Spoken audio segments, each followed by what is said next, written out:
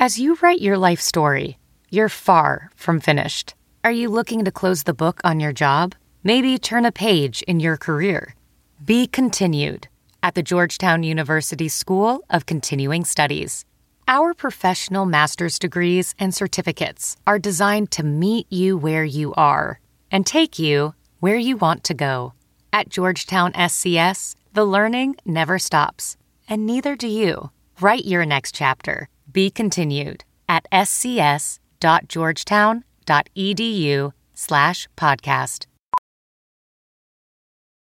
Professional welder Shayna Ford used VR training developed by ForgeFX to hone her skills as a welder. The more time that you spend practicing it, that's what separates a good welder from a great welder. VR training can help students like Shayna repeatedly practice specific skills. Virtual reality definitely helps because the more muscle memory that you have, the smoother your weld is. Explore more stories like Shayna's at meta.com/metaverseimpact.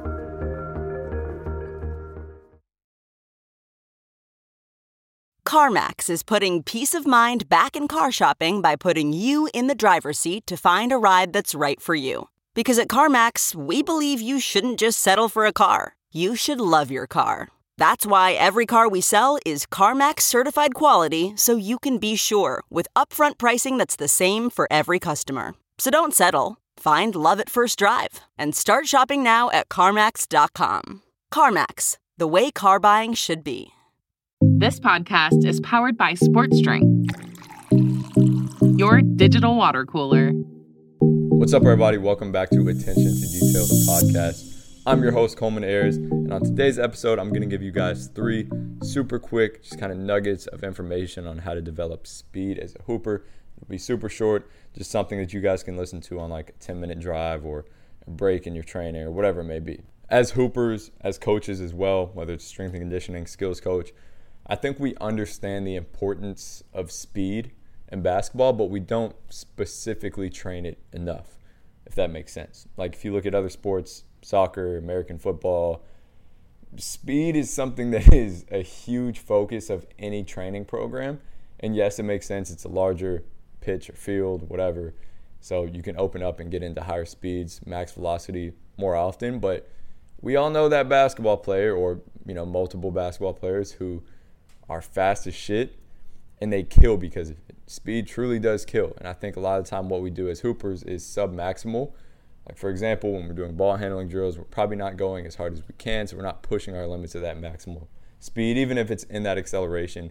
So we're probably not going to get up to a full speed anyways, but usually we aren't going 100%. And I think through some of these ways, through these 3 ways at least that I'll give you guys in this episode, we can specifically target that speed in our training, and as a result, start to develop that more than most of our peers, most of other coaches or trainers around you if you're a trainer, because most people just aren't focusing on it. All right, so number 1, the first way that I use to train speed a little bit better, and this is a much deeper topic. This is something I'll go into a lot more on YouTube and on the coach's platform as well, because it does take, there are a lot of things that go behind speed: foot and ankle strength, just building raw horsepower, output, like neural drive. But these are kind of like the 3 ways that it comes all together. And you'll see this in the first one again, which is using chases or speed gates to really push athletes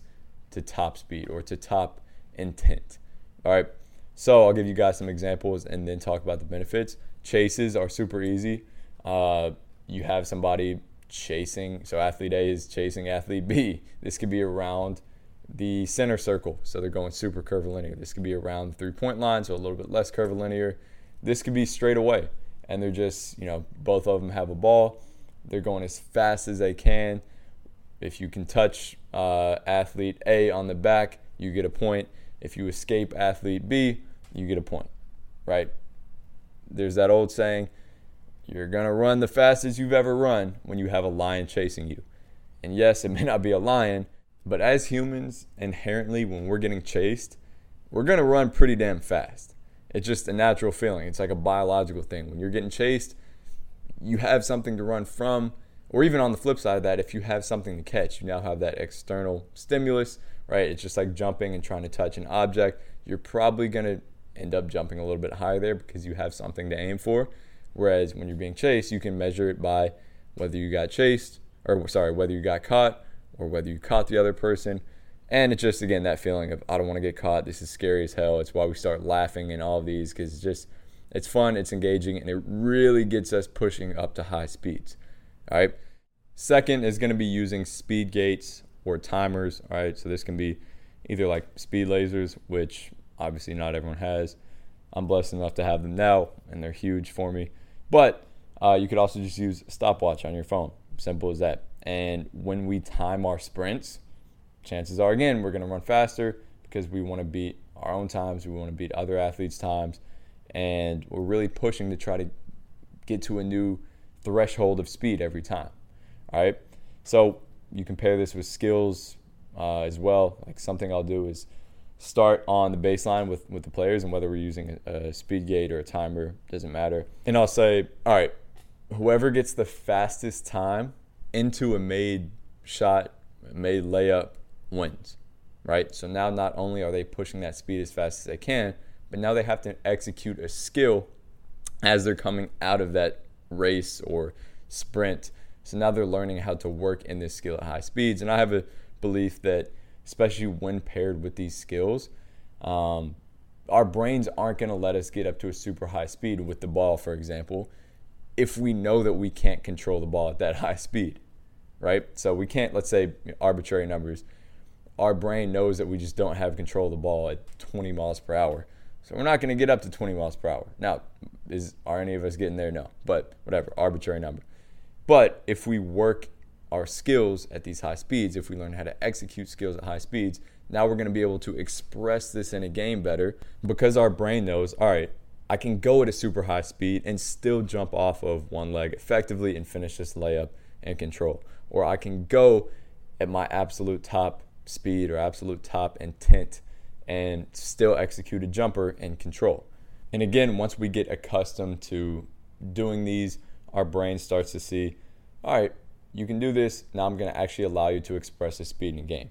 So whether you pair this with skills or not, right, either way is good. You can just build that raw speed without the ball or without a curve, without basketball-specific movement, and just time it and reap the benefits of it.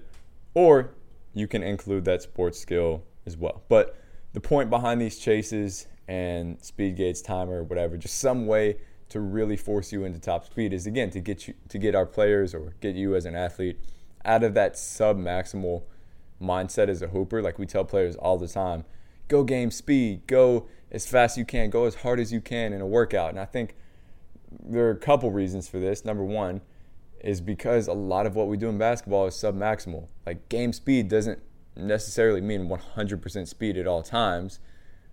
You could be changing speeds. You could be slowing down to read the defense, right? So actually getting players to a top speed is going to require us to get into some type of outside intervention, which usually has to involve measuring how fast they run and putting an incentive towards running pretty damn fast, which would be either not getting caught, catching somebody, or running at a faster time.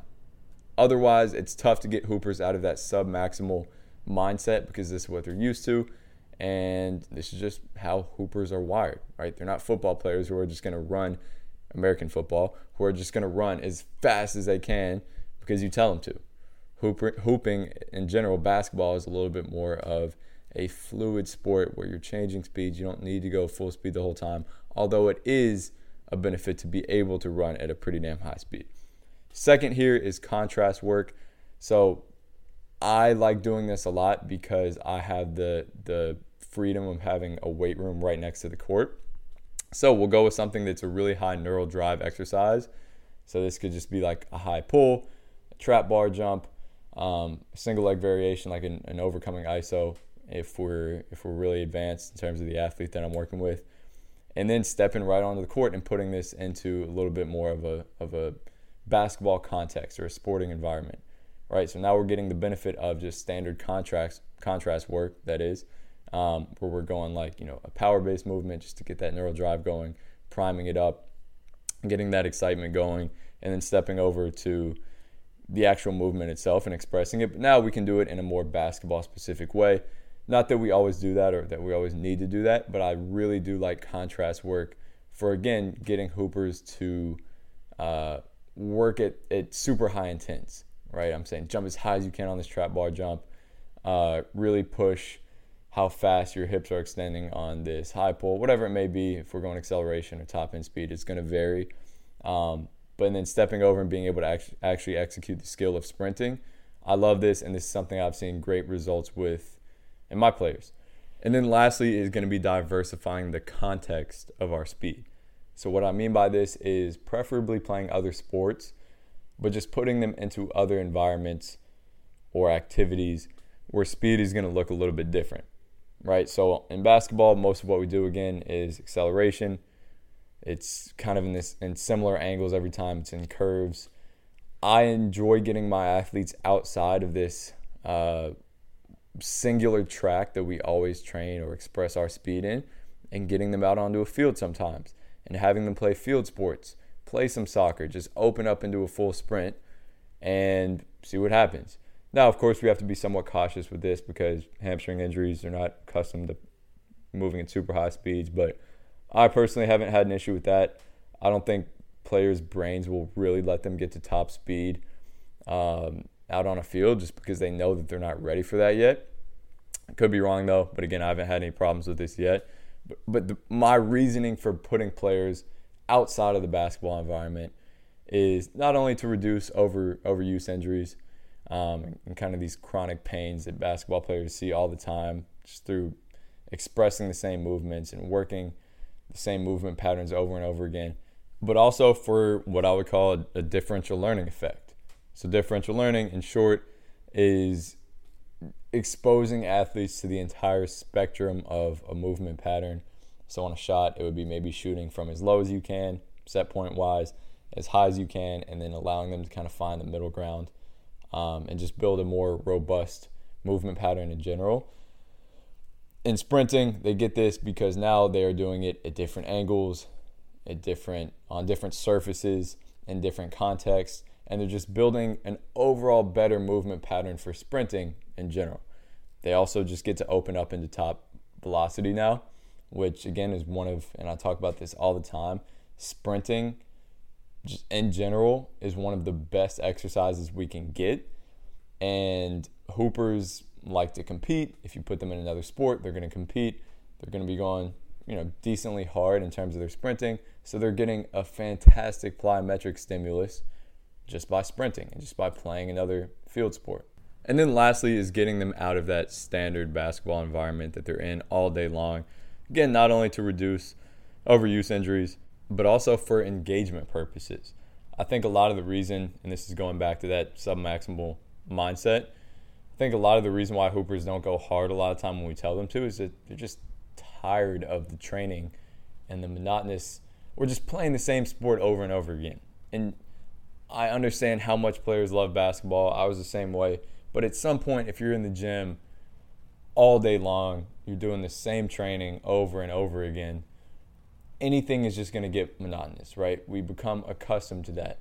And as a result, we typically don't go as hard. We don't devote everything to it because it's just another kind of mundane task.